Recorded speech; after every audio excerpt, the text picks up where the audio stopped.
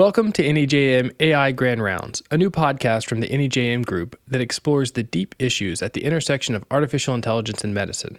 I'm Andy Beam, co-host of NEJM AI Grand Rounds, and I'm delighted to welcome our listeners and to bring you our first conversation. I'm Rajman Rai, your co-host of NEJM AI Grand Rounds. For our first episode, our guest is Professor Euan Ashley of Stanford University. Dr. Ashley is a pioneer.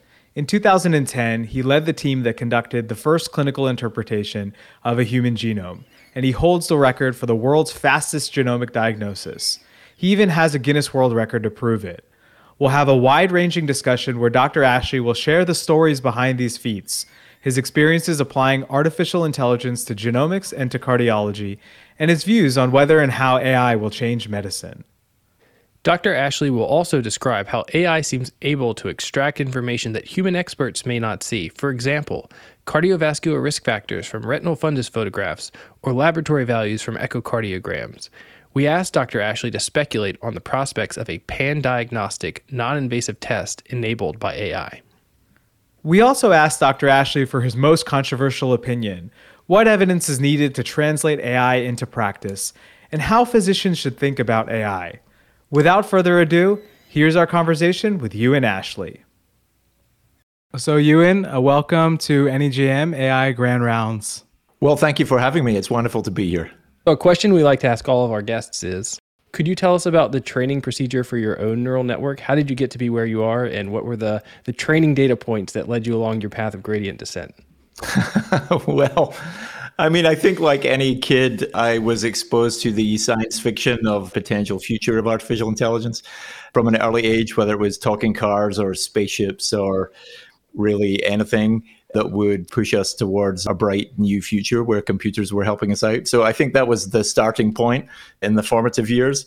I was always a computer nerd. I didn't think with my first computer that had little rubber keys that I was programming in BASIC that I would ever really be running neural networks or building artificial intelligence, nor did I ever particularly try, although I built little computer games as a kid and tried to do somewhat smart tax software for my dad when I was a young teenager. But none of that could quite be called artificial intelligence. I was, however, running deep learning models, or not very deep, actually, pretty shallow learning models, but neural nets in the 1990s, which I think dates me quite a lot. Actually, some of the earliest large-ish scale medical data that we had available, a database of patients and electrocardiograms and exercise data. So I was running some fairly shallow neural networks in the 1990s. And I think that interest in data and interest in statistics in general then came out through my professional life and a PhD in Oxford.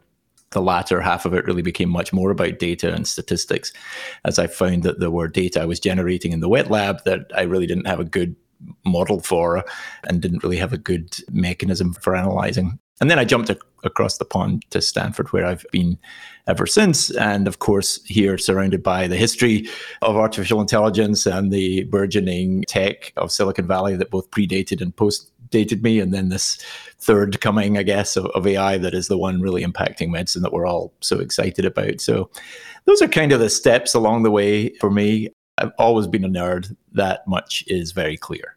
So Euan, could you tell us how you got interested in medicine?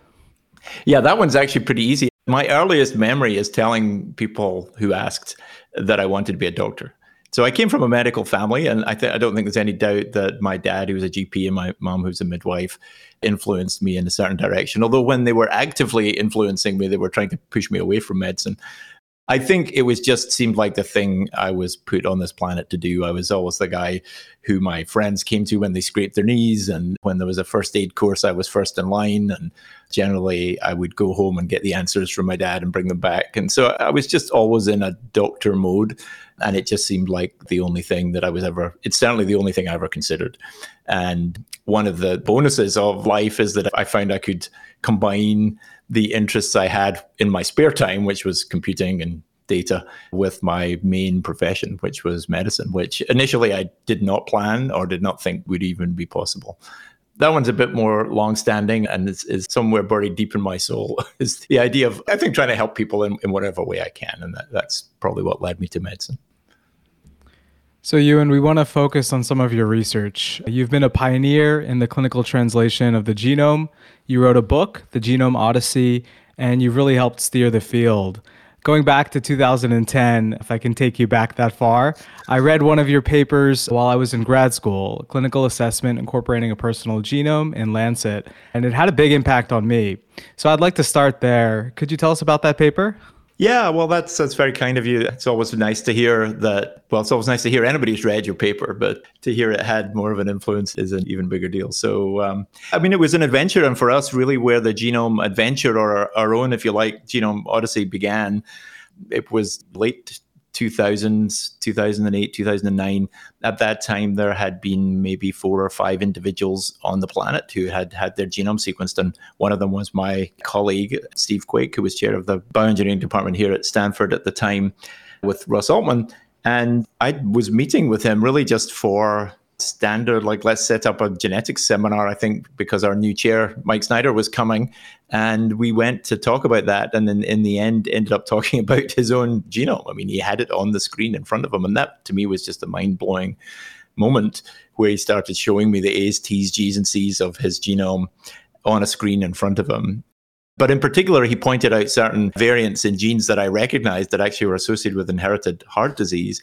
And so quite quickly, that meeting turned into almost like a clinical discussion where we started talking about his family history of heart disease. And he mentioned, oh, yeah, my family has been asking me to go see a cardiologist anyway. And we realized, in fact, that his cousin's son had died suddenly, age 19, a really tragic event, and one that was left unexplained by the postmortem and medical establishment after. And really, that whole thing came together to the point where we essentially invited him to our clinic to be assessed, to be checked out for this potential family condition. And at that moment, I think we both realized that he was about to be the first patient really to walk into a doctor's office with his genome on a hard drive. And somewhat scarily to me, that doctor's office was mine. And we had to think pretty quickly about what we might do when we had a patient who had an entire genome in the clinic room with them. And it was something that we'd been thinking about for a while anyway. The cost of genome sequencing was coming down from the $3 billion of the Human Genome Project, $100 million for Craig Venter, and all the way down from there. And we were around $50,000 at the time. So certainly not something that you were going to immediately jump out and pay for, much like a haircut. But it was very clear where this was going. And it was heading rapidly towards the $1,000 genome. And we felt that somewhere around that mark, a genome would finally become useful for medicine. And those of us who were interested in data and taking on data challenges should really start to think about what that might mean for medicine. Because in my world, in cardiology, we're used to a cholesterol panel, like 5 numbers. And that's pretty easy to deal with in a short general practice visit of 12 minutes. But when you have 6 billion data points of a genome, that's a little bit different. And so also, how do you bring to bear the entirety of the genetic literature and really everything that is known about associations between genes and disease and variants in disease? How do you bring that into an algorithm that can be essentially deployed in the context of one patient in a even primary care practice, but certainly in a clinic? So that was the question we set ourselves. And fortunately, I had some good friends who joined in. Steve and his team joined, of course. Russ Altman and his team joined. Atul Butte was here at Stanford at the time. He joined in. They all really basically, as soon as I called them, just said, that sounds like fun. Tell me where to be. And so all these people showed up with grad students and postdocs. And suddenly we had a team of 25 people and really started to work just for 6 months flat out on doing nothing but analyzing Steve Quake's genome for his risk of every disease we could think about. And yeah, to cut a long story short, in the end, the paper you mentioned was what came out, and it really became a pivotal moment for many of us thinking that this could be the future. If genomes really are available, then the sorts of approaches we were trying to put together would be the ones that we would need to be able to deploy this in medicine. So yeah, it was a really exciting moment and a great example of teamwork. I mean, very much like and there was a group from Harvard who joined as well from the Personal Genome Project. So really bi-coastal effort, really focused at trying to gain insight from one person's genome. So do you see the genome interpretation challenges today as fundamentally different than those that you solved back then, or as refined or maybe even harder in some way than when you did this for a single genome back in 2010? Yeah. No, I think they're pretty parallel, actually. I mean, we have a lot of advantages now, of course, compute power, significantly greater sequencing technology is better and faster and cheaper. Our ability to understand the darker elements of the genome, if you like, the harder elements, definitely significantly improved in that time with better chemistry and better technology. But essentially, it's a very similar thing. If we think about the three tracks that we thought about back then, basically thinking about risk for rare disease, so looking for rare variants, thinking about common complex diseases and polygenic risk scores, and then thinking about pharmacogenomics, that's approximately the framework that we would adopt today and that we actually are adopting today on the front lines of medical genomics. And so that part hasn't really changed much, but we have so much more power. And one of the major elements of that reduction in cost is manifest not actually at an individual level, but a level of the entire population. Because back then, we absolutely were looking for control populations in the single digits. There were 10 people whose genomes we sequenced that we could look up. In the clinic at the time, although the sequencing we were doing there was for specific focused genes, for maybe 3 genes for long QT syndrome or 7 for cardiomyopathy. When we got those reports back and they tried to tell us, well, this is a new variant, this might be disease causing, then that was based on a comparison with a control group of about 100 anonymous blood donors. That's where we were back then, 100 anonymous blood donors. We knew nothing about their ethnicity or their ancestry. There was only 100 of them, and we literally knew nothing about them. And if we didn't see it in those 100, then we concluded that it was probably novel and might be more likely to be disease-causing. We were so naive. And I think that's a lesson really in every field, but genomics in particular. Just when you think you've got somewhere, you need to be really humble in the face of data. And now we're in a great situation. We have hundreds of thousands of individuals from varying populations. It's not diverse enough yet. I'm sure we'll talk about that, but it's much more diverse than it was. And we can now, with a new variant that comes up in a patient in clinic, make reference to hundreds of thousands of individuals who have no known disease, or at least do not share the disease that is under question for the patient in front of us, and use that as a reference to decide how likely the variant we've just found is likely to be disease-causing. So from that perspective, we've really moved into another dimension, which is very exciting. But in other ways, it's very parallel to what we were doing back then. So it strikes me that I think we have a lot more resources now and a much richer understanding of reference variation across populations, as you pointed out. And this allows us, I think, as you're saying, to filter out some of these signals that in previous era might have been labeled as disease-causing or pathogenic.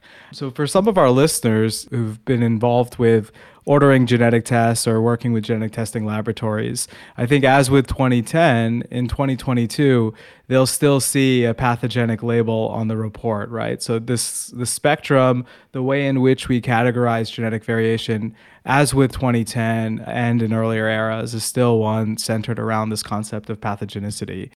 I'm curious, you brought up polygenic risk scores. Do you see us moving in medicine away from the pathogenicity label towards a more quantitative understanding of risk, something like penetrance or conditional probability of disease given a variant? Is this even feasible, or is this just a dream, right, that we have that of course makes sense, but is very hard to realize in practice? And will this really help patients?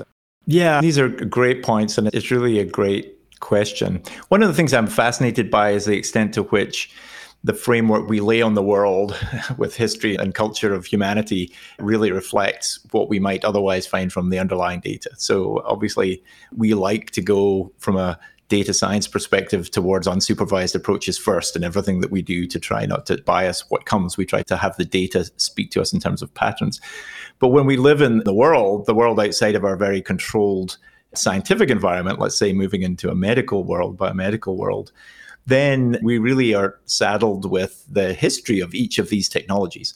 And I think the structure to which you refer in particular is our clinical framework for classifying variants, where we have a wide range in the middle where we would say this is a variant of unknown significance, and that would cover the vast majority of variants, or certainly the vast amount of our confidence around variants. And then there'd be a 10 or maybe 20% at either end where we'd be able to classify a variant as likely pathogenic, likely benign, or pathogenic and benign. And that kind of 5 category classification system is one that has grown up really as genetics has grown up and genetic testing has grown up. And so it was very interesting to then, and you brought up polygenic risk scores. So the history of polygenic risk is completely different. So that comes from genome-wide association, which is really something that statistical genetics really invented. It was really an invention of science, which was run, and really, I think also with the crisis of replication in that prior historical period, the kind of overcorrection that Bonferroni represents was really the standard. And so there was this incredibly cautious but highly quantitative approach from statistical genetics and science that is then combining in time and place with this 5-category classification of clinical genetics. And I am absolutely with you that we need to merge those and move forward kind of together to a point where we add more quantitative rigor to the history of the clinical world, but more application and real world application to this sort of statistical genetics history with its history in scientific association studies. And I think that will take us to a really interesting place. And so one of the things I've been really excited about in this last year at Stanford, we have now replaced our panel testing traditionally for patients who might have inherited cardiovascular disease. We would send panels of, and these days it's more like 30, 50, 70 genes. But now every single one of those is actually a genome in the background. So the backbone for those tests is a genome. And we read out the specific genes that are known to have the relationship with the disease. But that opens the door to this polygenic architecture for every single patient, because clearly these two things don't exist in a vacuum. And in individuals, you have an entire genome, and across the site frequency spectrum, you have variants. So you have variants of large effect, you have variants of small effect. The small effect ones will add up at some level, potentially to impact the larger ones, and they're all essentially on a spectrum. And I think we absolutely need to think about quantification all the way into the rare disease part of that spectrum, which is where your question began. And I think it will be possible to do that. I think some technologies will help us, and it won't happen immediately. We obviously are already far along because of these population cohorts. That's tremendous. I think we're about to hit a wave where variant effect maps, cellular effect maps, where we can use gene editing technology, CRISPR, we use CRISPR-X in our lab, but there's a few other approaches to that where you essentially do saturation mutagenesis, create every single variant in a cell or multiple cells and then phenotype them, would allow you to have a pre-probability in advance for every single variant in the genome. And I think that is a technology, along with moving to the millions and tens of millions of people in population cohorts, that would allow us to get to the point of a very reasonable pre-probability that would be ready for us when a patient comes with a new variant. Switching gears just a little bit. So you published a paper in 2022 in the New England Journal of Medicine, and it was titled Ultra-Rapid Nanopore Genome Sequencing in a Critical Care Setting. So I think ultra-rapid there is well-deserved. It is the key word. I heard you set some type of Guinness World Record with this paper. So I have two questions. First, do you still hold that world record? And second, could you tell us what the major bottleneck was that you solved and what you think the next frontier is? Yeah, of course. And thanks for the question. I do believe, to our knowledge, we still hold that record, but I'm happy to be in a race with anyone. I think pushing technology forward is what we do. And we were inspired towards this by the amazing work of Stephen Kingsmore, who I learned recently is also from Scotland originally, although he was brought up in Ireland. So he has an Irish accent, unlike mine, but born in Glasgow, same place as me.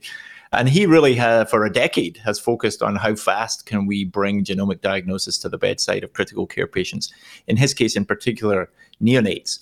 And I think that is just an incredible contribution and a really important group of patients. We're focused on many different patients. Of course, those with rare or undiagnosed disease have been particularly the recipient of the benefits of genomic technology. But those who are critically ill with rare or genomic disease, it's hard to think of a more deserving population of our time and efforts. Back in the early 2012, around that time, Stephen had set a record around 50 hours. I think we were moving around that time somewhere in the 40 to 50 hour range, trying to bring the computational component of that, squeeze that down. He then halved that down to 26 hours, and he was awarded a Guinness World Record for the fastest genomic diagnosis, which he then broke down to 19 and a half hours. And that was kind of the starting point for an idea that we had, which was to apply Oxford nanopore sequencing to this idea of rapid genomic diagnosis. Illumina sequencing, of course, because the clusters have to grow and because of the basis of sequencing by synthesis, that there's a certain time over which that has to happen. And in general, it's around 18 hours. And so it's very hard to sequence faster than around 24 hours because you need the majority of that time for the sequencing element. And obviously then you get the rest squeezed down as much as you can. With nanopore, it's a completely different technology, of course. These are small protein pores through which DNA falls or is kind of braked as it falls through. And Oxford Nanopore, the company based in the UK, had built a machine that the chief technology officer had informally called a tank, which basically has 500,000 of these pores that can be deployed at once. So you can basically, with this machine, generate a 1x genome, so cover the genome one time in 90 seconds. I mean, 90 seconds is just mind-blowing. So to generate enough data to do a kind of clinical grade genome, it would take about an hour. But that's significantly faster than we could achieve with our Illumina machines. So we were excited by that. And the technology, the nanopore technology, as well as the Pacific Biosciences long-read technologies, have been coming on leaps and bounds in the last few years from the perspective of cost and affordability, but also improvement in accuracy. And so we really felt the time had come to try this out. And so, yeah, we put a team together. What we realized almost immediately, and this speaks to your bottleneck question, is that while we, or the machine, could generate the data very quickly, the big box that makes the noise of a 747 aircraft right next to it, the compute box, was not capable of keeping up with that rate of data. And so, in fact, if we ran the standard algorithms on the box that came with the machine, it took 18 hours. Interesting, it was 18, but it took 18 hours to do the basic compute, to do the calling. And so clearly we could sequence in an hour, but 18 hours of computation just to get to the point of thinking about filtering the variant call file was not going to work. So a very talented grad student, Goenka, from EE here at Stanford, took on the task of thinking about how to deploy the individual algorithms, well, faster, obviously, by breaking up the packets, sending them up to the cloud, making sure we were running individual containers for the individual algorithms that were optimized with their compute architecture according to the algorithm. So, for example, the variant calling is mostly neural net based. And so that's optimized for GPUs. But the alignment is a compression algorithm that is actually optimized for CPUs. So if you want this to happen kind of in real time, you need to optimize those different processes. And the cloud obviously is really helpful for that. So she built an approach to doing that, and we tested it out, realized that it could actually, in the end, do almost real-time alignment, and then variant calling came shortly after.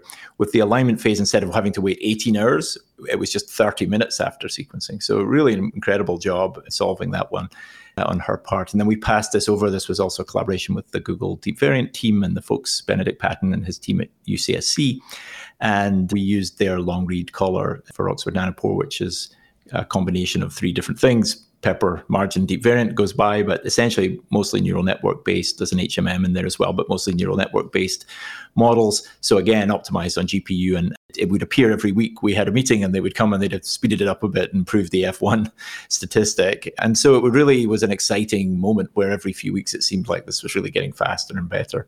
And finally, we were ready to start and we opened the doors, and we just were getting calls every day from across the intensive care units at Stanford. And it was great to see this was something people were really interested in. And when we were able to start returning diagnoses in under 12 hours, I mean, I think our first one was 19, and then they dropped mostly to around 12.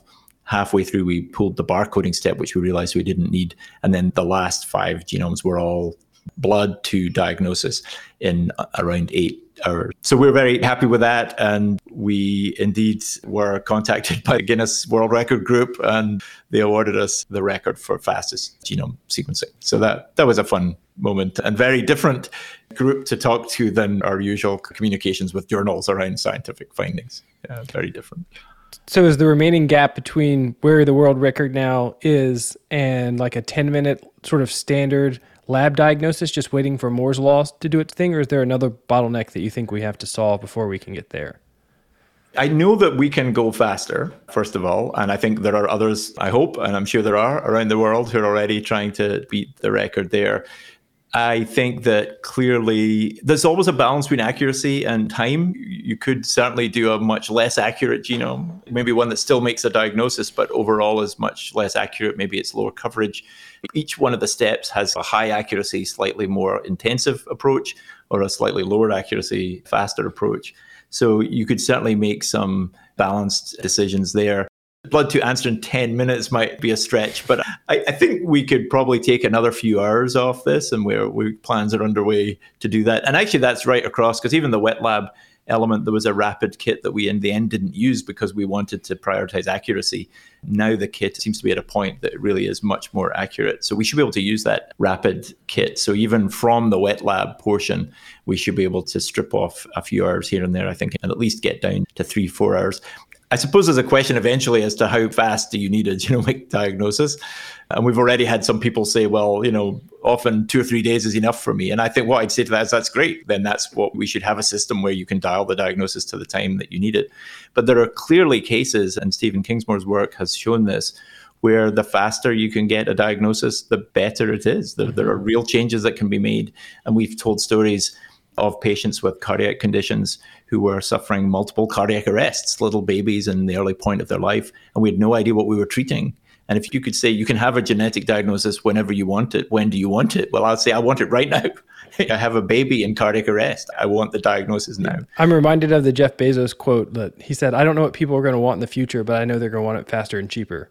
Yeah, I think that's exactly right. Yeah. This fits perfectly with where we are in genomics. So yeah, I don't hear anyone in the NICU telling me that I should just slow down and that we shouldn't bother trying to speed this up more. Right. So I'd like to shift gears just a little bit. And I was struck by your responses to Raj's questions about what it was like to be in cardiology in 2010. Mm-hmm. And I'm curious if there's a similar sense of excitement now with the things that are happening in the rest of artificial intelligence in cardiology. Do you think we're in a similar moment in time? Were there lessons that you learned during this sort of new technology of genomics in 2010 that you're carrying forward with you now? Could you give me the lay of the land? Yeah, I think there is a similar excitement to that. I do think that, and this is not unique to cardiology, but I think specialists, doctors who go in to cardiology do tend to be quite tech focused and quite tech interested. It's a subspecialty with technology that is prominent and has been in the history of the profession. And so I think that we are all very excited about what's possible. And then I think there's also low-hanging fruit for medical AI in cardiology, and we've seen that. We have in major hospitals, 1 million electrocardiograms sitting around already at some level, overread by humans with labels that can be good training data. We've seen examples, of course, in imaging as well, similarly in some of our own work in that area is an example. So I do, when talking to my colleagues, see a similar kind of excitement about what is new and what could be possible that isn't now. I mean, and how we can augment what we do today with this new technology. And it's exciting because I think your mind immediately goes to the far future. And I think that looking back, you do get quite far over the course of 10 years. I mean, that's Bill Gates's quote, isn't it? He's like, most people overestimate what they can do in a year and underestimate what they can do in 10. And I think that certainly was my experience with the genomics kind of revolution in that sort of time period, 2010. I think we were able to do Steve Quake's genome, and I think we thought, especially with all the calls we were getting, like within just a few years, like everyone will have their genome sequence. Of course, that didn't happen. But if I look back 10 years later, I mean, we have come a very long way talking about the potential for $100 genome now and talking about really a situation where we can talk all the way across the site frequency spectrum as we just did. So if we put that into the mold we are now thinking about medical AI, we're at a very similar moment, as you observe, where we've got these initial proofs of concept. But we haven't yet really got to the point where we've had major implementation. And it may be possible to go faster with AI. There's a few reasons that we could discuss for that. Many of the challenges, though, are going to be similar. And as always, I think they're somewhat historical and cultural rather than technology related. Yeah, so that's great. I do want to explore that sort of open space that you mentioned. But first, for the benefit of the audience, I'd like to anchor on a specific project that you were involved with so that we can sort of flesh out some of these details. Yeah. So the paper in question is Video-Based AI for Beat-to-Beat Assessment of Cardiac Function that you and some fellow Stanford researchers published in 2020 in Nature. I know I have trouble recalling papers that I wrote even last year, but I'm going to put you on the spot and ask you to give us a TLDR from that paper that you were involved with 2 years ago, if you don't mind.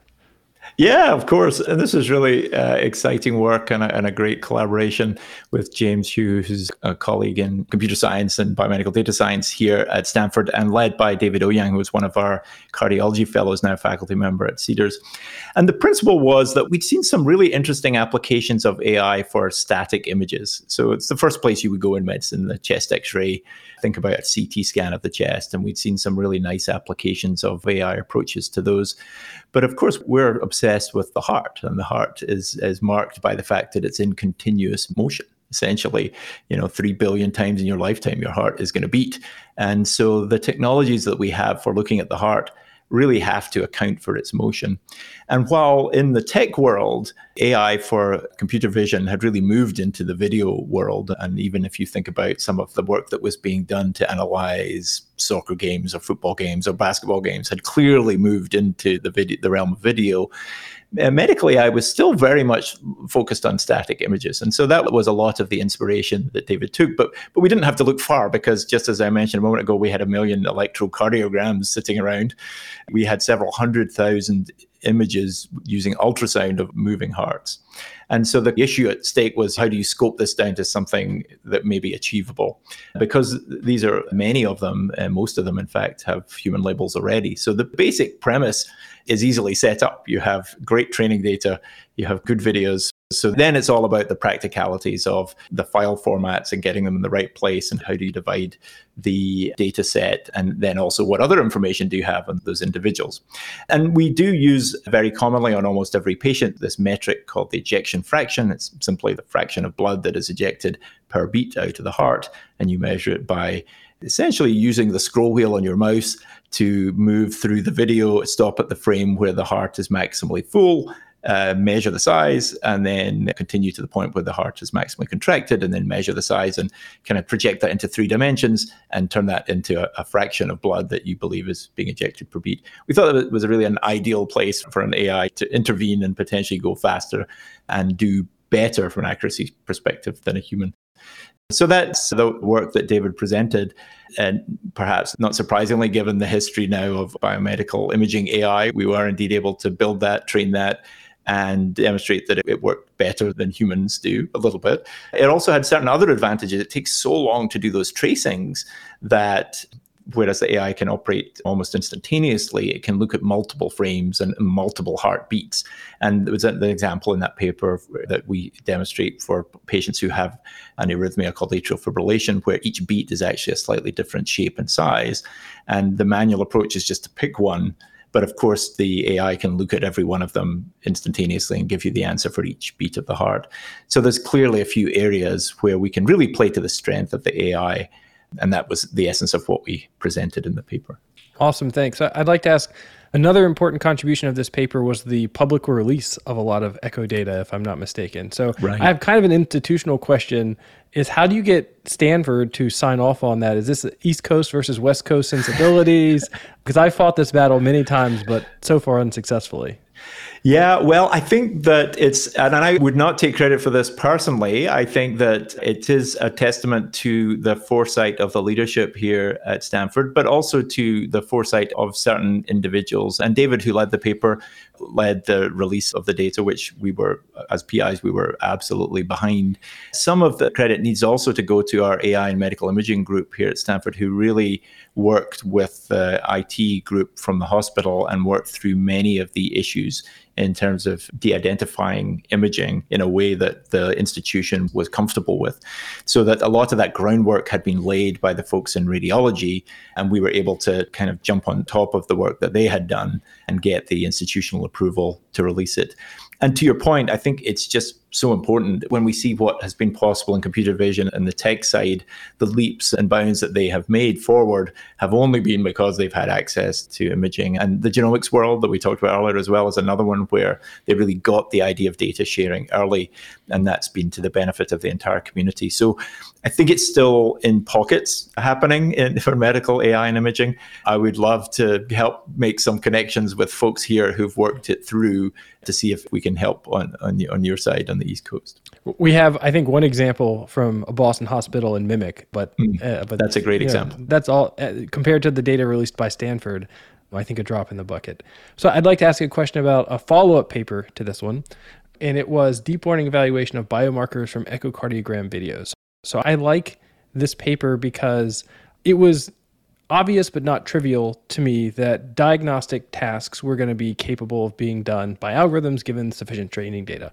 I think what surprised me and a lot of other people was the capability of the same models to extract things that may not be in principle extractable by humans. And I think this paper is a good example of that, of reading lab values directly from the echo. So could you tell us a little bit about that paper and whether or not you found that also surprising? Yeah, so this is work from a student also that I share with James Hugh, Weston Hughes, who was actually presenting this morning at a computational biology meeting. And this paper actually came up briefly in our discussion this morning. Great and interesting work for just, I think, exactly the reason you mentioned. We spend so much of our time, I think, in the medical AI world essentially using human labels. So it's back to this question of the framework we as humans have already put on the world. And in some other work, we've generally tried to look beyond that. If we think about the general area of clinical studies, we think about hard endpoints first. That starts with life or death. So in general, if we think about clinical trials or work in the clinical arena, the thing that is really undeniable is someone alive or dead. And so that's the hardest endpoint of all. And so whether we're testing a drug or we're testing a diagnostic or a screening tool, anything short of that is going to be somewhat of a surrogate. But of course, that's the world that we live in. Hopefully, it's a meaningful surrogate or a gold standard diagnostic. So in the work with the electrocardiograms, there's two approaches. You could train a model on the final diagnosis, if you like, or on how long the patient lives or dies. But much more commonly and much more easily, you can train it on the human labels that are there. And so that's generally been the approach. And certainly the first approach, even if eventually you're sure that you want to take the model beyond training the kind of proximate surrogate marker, you're probably going to start there anyway, because that's what you have. And so much of our work is based there. But where I think it becomes really interesting is to go beyond anything that has been created by, if you like, by a human as a human label, and to see, are there signals in here that we just don't perceive that can predict really interesting things from the medical record? And just having an infrastructure or framework where we can have all the electrocardiograms and the echocardiograms and the basic electronic health record data in one place allows us to ask questions like Weston asked in this paper. Basically deploying the model, it was possible to look at some things that were, first of all, reasonably predictable. So there are cardiac markers. Troponin is a marker of cardiac damage. BNP, even though it's brain natriuretic peptide, is really a cardiac marker. So not too surprisingly, he was able to predict those from the echocardiogram. But I think, as you pointed out in the question, much more interestingly, he was also able to predict hemoglobin, which would be to diagnose anemia, essentially. And while most doctors could start to think in their brain of ways of connecting the heart and low hemoglobin, it's not immediately obvious to anyone exactly which element of the echocardiogram is helping this algorithm predict the hemoglobin. And I think that's what's so exciting about the application of these kind of technologies to medicine, is I think where it can go beyond any human label and historical human label to predict things that are buried, signals that are buried in there that we just can't even perceive. I'll follow up and we'll wrap up this segment by asking you to speculate wildly. So given sort of your work on echoes and some of the work that others have shown about the information content of things like retinal fundus photographs and the ability to predict cardiovascular risk factors from those, do you think that at some point in the future we could have a pan-diagnostic, non-invasive modality where blood draws are kind of like bloodletting from medieval times, and you have the tricorder from Star Trek where you can get a high-resolution readout of someone's physiology without having to poke them? I spent my life hoping for a tricorder. I think they even have X Prize competitions, don't they, for people to... You've got Scotty down, so... Right. Well, yeah, I have one advantage there. And mine's a slightly more authentic accent. Although it's probably not this. My Scottish friends would probably tell me I sound quite American these days. But, the opposite is also true. I think that's a dream, isn't it? I do think... I am not certain yet if we can get that far, because the depth of molecular data that there is, the depth of molecules, if you like, the number of molecules that are circulating in blood is such that I think we're pretty long way from being able to replace everything. And with another hat on, we're talking about omics and moving beyond genomics to measure all the proteins and all the metabolites. And, to think that we might have a non-invasive approach to measuring every single one of those when we're still thinking about how we do it invasively seems quite a leap. But is there a really vast range in which we still have to operate, where we can take non-invasive data and find signals buried in them for things that are currently invasive? Yeah, I totally agree with that. And I'm really excited by it. I think also your phrase is sort of pan-diagnostic. I think one of the things that the dreams that we have, if you like, as futurism people, we love to think about the future, is that any of the data you have, and any time you have a test, there should be a computer brain in the background, essentially with knowledge of all of whatever it was, every ECG ever done, and knowledge of every ECG you've ever had. And that knowledge should be brought to bear on the test that you just had to maximize the ability for preventive care, for intervening before you get disease rather than waiting till you have it. And I think that future is not so far away. I think that is quite achievable. And especially if we start to build infrastructure for it now and start to think as we move forward that that's going to be possible and that's how we should arrange our data, then I don't think that's too much of a leap at all. Great, thanks. So we will now transition to the lightning round. I hope you're ready. So the rules for the lightning round are you can respond in no more than 2 sentences. So 2 sentences or fewer for each question that you get asked. Are you ready, Euan? I am ready. Should AI be explainable?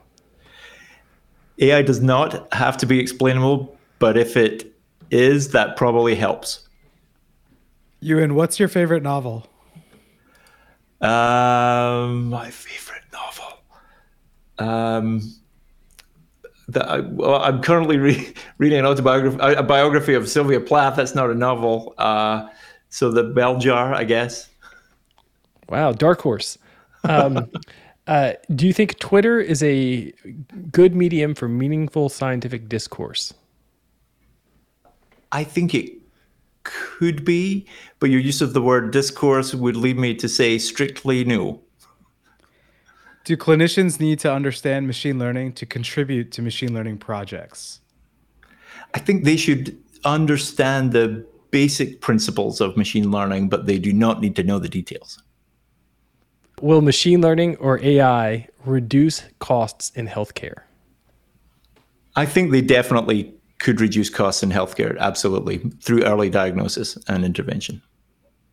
Are preprints a net scientific good? Definitely. If you could have dinner with one person, dead or alive, who would it be?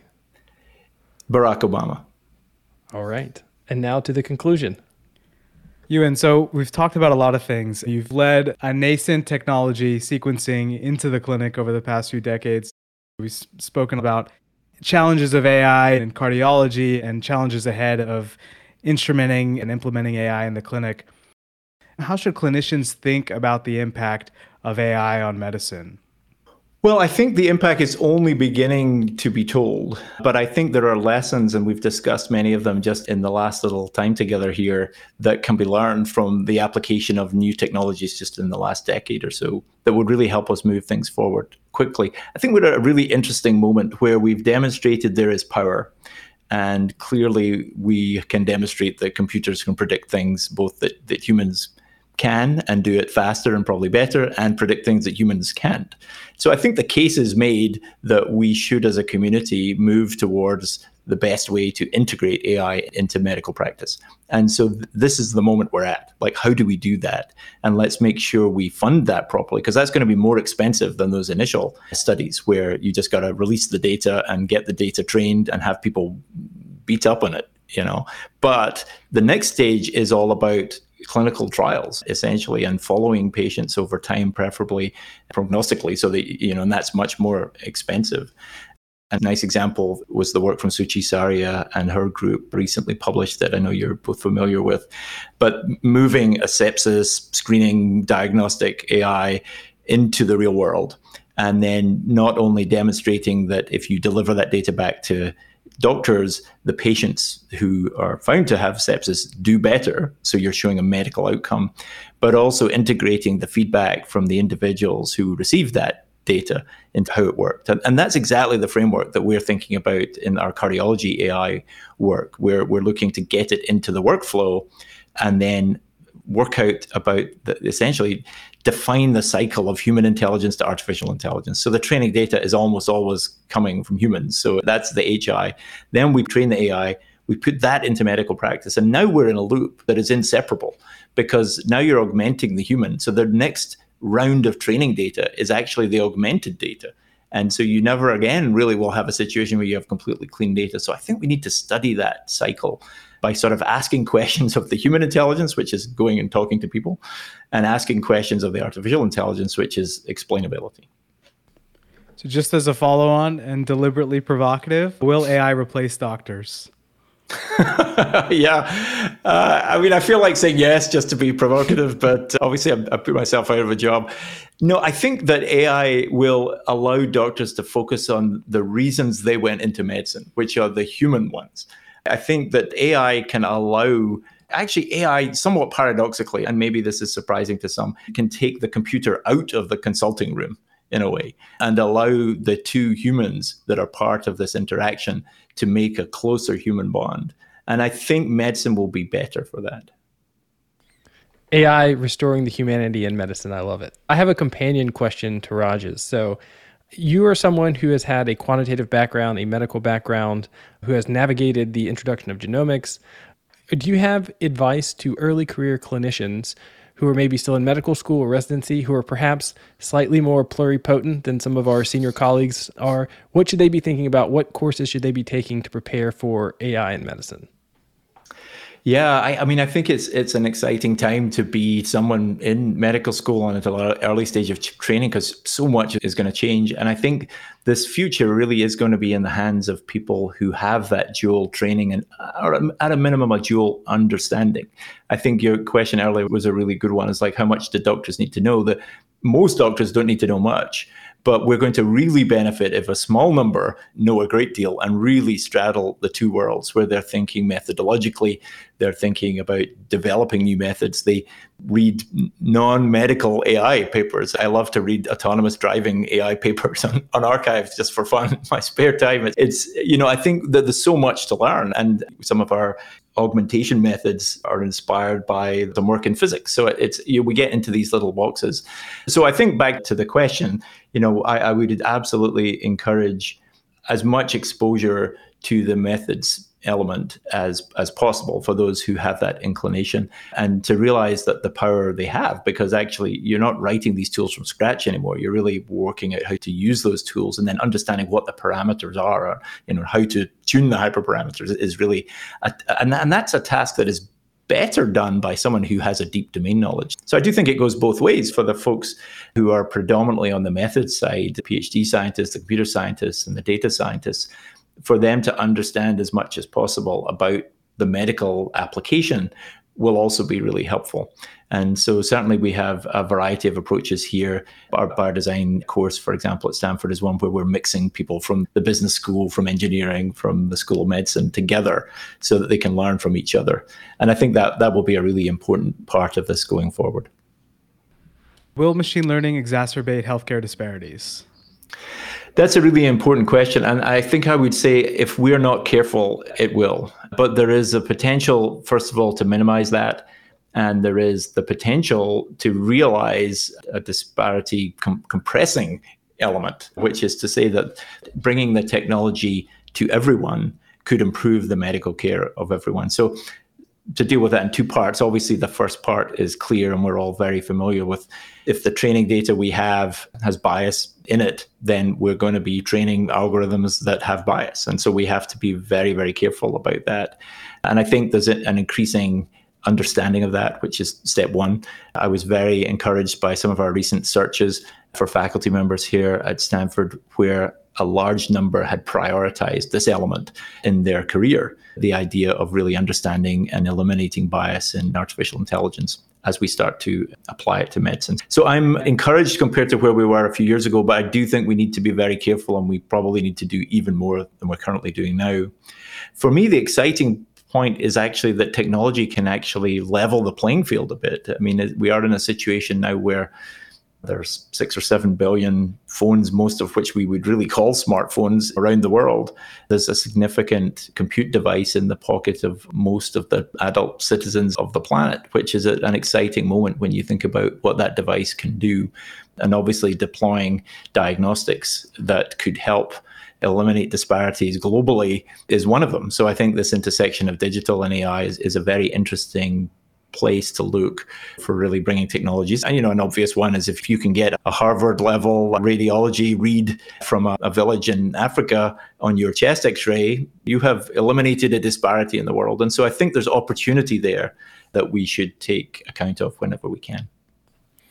Thanks. So another opportunity for controversy here, Euan.